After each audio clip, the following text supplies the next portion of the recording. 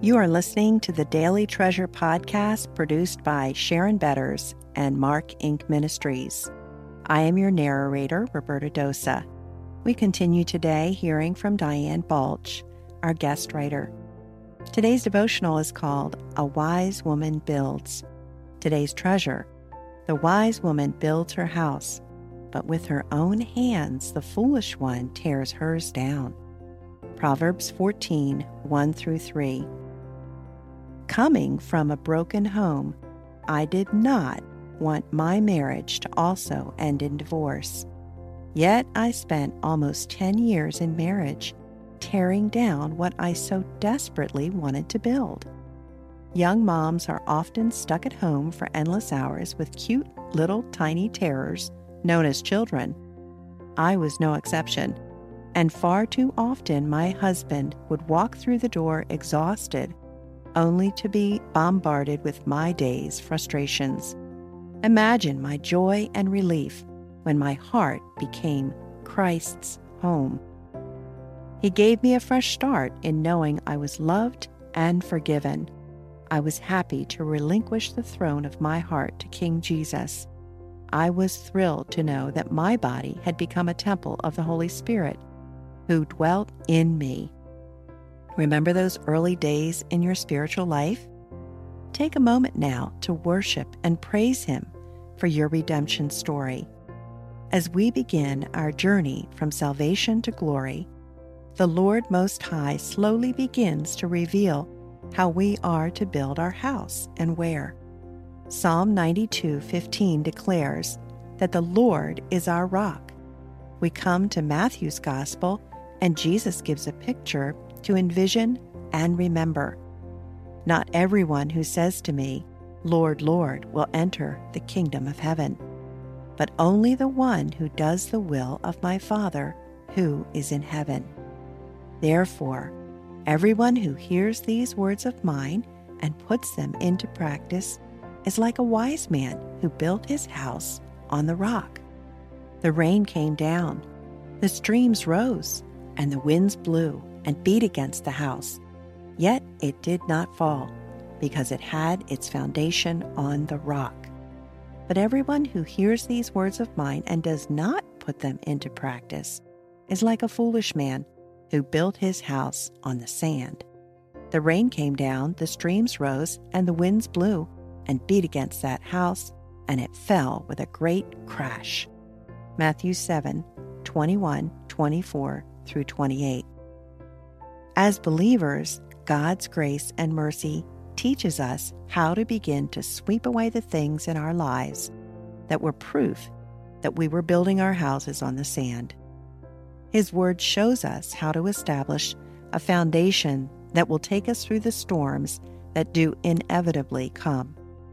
When Paul had established the Corinthian church, he wrote back to them a sober warning, which is one we too must take to heart. By the grace God has given me, I laid a foundation as an expert builder, and someone else is building on it.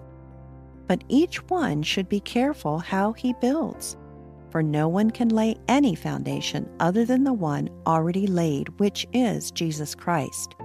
If any man builds on this foundation using gold, silver, costly stones, wood, hay, or straw, his work will be shown for what it is, because the day of judgment will bring it to light.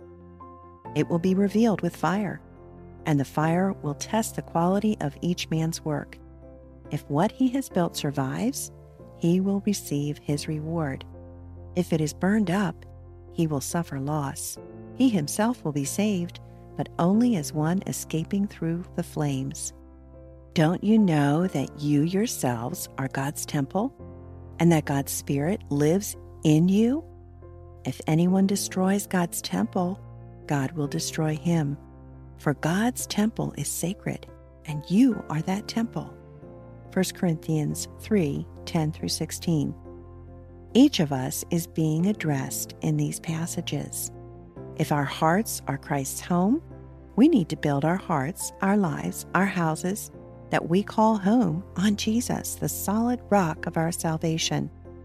Those blessed with marriage and children are establishing their home on that rock by pointing to and living for Jesus. With the divorce rate in the church almost as high as in secular society, we need to pause, face reality, and speak truth and love into one another's lives. We need to ask if we are playing games with ourselves or fooling ourselves when the body of Christ is not looking any different from those living around them. Are you making every effort to live reconciled in all your relationships and modeling a commitment to holiness in your thoughts, attitudes, and actions? Scripture says, "Make every effort to live in peace with all men and to be holy. Without holiness, no one will see the Lord." Hebrews 12:14. I have a gold plaque that has hung on many of my front doors, which simply says, "As for me and my house, we will serve the Lord." That is my prayer, and it's probably a desire you have for your home as well. But listen to Joshua's words in this same verse that served as a warning to people who were drifting and wandering from the truth. But if serving the Lord seems undesirable to you, then choose for yourselves this day whom you will serve, whether the gods your forefathers served beyond the river or the gods of the Amorites in whose land you're living. But as for me, in my household, we will serve the Lord. Joshua 24:15. Dear Christian friend, we are living in exile in a land that does not honor our Lord. Coming through the COVID-19 pandemic has put new strains on our homes and our individual lives.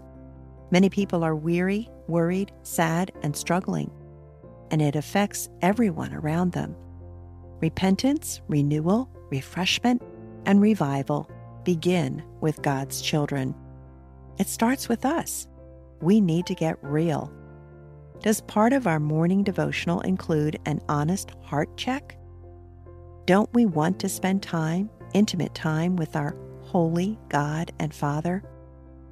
We are being challenged every day to live by worldly standards. We are living in a world where the rains are coming down, the winds are blowing, and homes that are being built on sand crumble around us. There is a quote by Charles Spurgeon that I'd like to be true of me. I have learned to kiss the wave that throws me against the rock of ages. That's another way of giving thanks in all things. What an opportunity for the world to look to our home and see it as a lighthouse in the storm. Pray with me that we will keep sweeping away any rubble that would dim that light. Lord God, help us to build wisely upon the rock of Jesus. Expose any sand or rubble around the foundation of our homes and our hearts that would cause us to compromise our witness that we are your children. Help the husbands, children, friends, and loved ones who enter our homes to sense the aroma of Christ by the presence of your Holy Spirit. Where there are unbelievers under our roofs, in our spheres of influence, give us the grace to love well, forgive often, and pray more. In making disciples, give us wisdom in showing them how to build their houses on the rock of Christ, as they learn to submit to His Lordship in their lives. We pray in Jesus' name for ourselves, our families, and those around us who need to do a paradigm shift from sand to rock. Amen.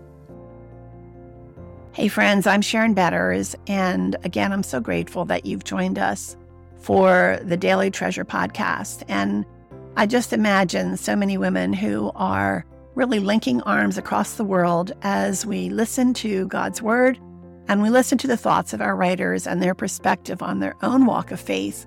Diane has done such a wonderful service for us in sharing her thoughts. And I want to encourage you to listen to the conversation that Diane and I had for the Help and Hope podcast that we called Flourishing in a Season of Loss. As you may know, Susan Hunt and I co-authored the book Aging with Grace, Flourishing in an Anti-Aging Culture.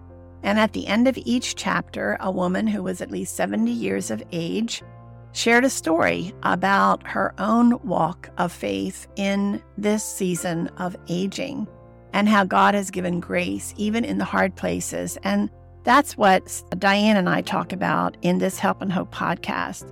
She honestly discusses aging in a season of losses, how to grieve those losses, but also flourish as we surrender to God's purposes and walk by faith, even though our hearts ache for what was. I know I really resonated with Diane's perspective, and I know that you will too. So make sure you take time to listen to this conversation. Go to helpandhopenow.org. That's helpandhopenow.org. Click the Help and Hope link and look for my conversation with Diane Balch, Flourishing in a Season of Loss. Thanks so much for joining us, and I look forward to being with you tomorrow.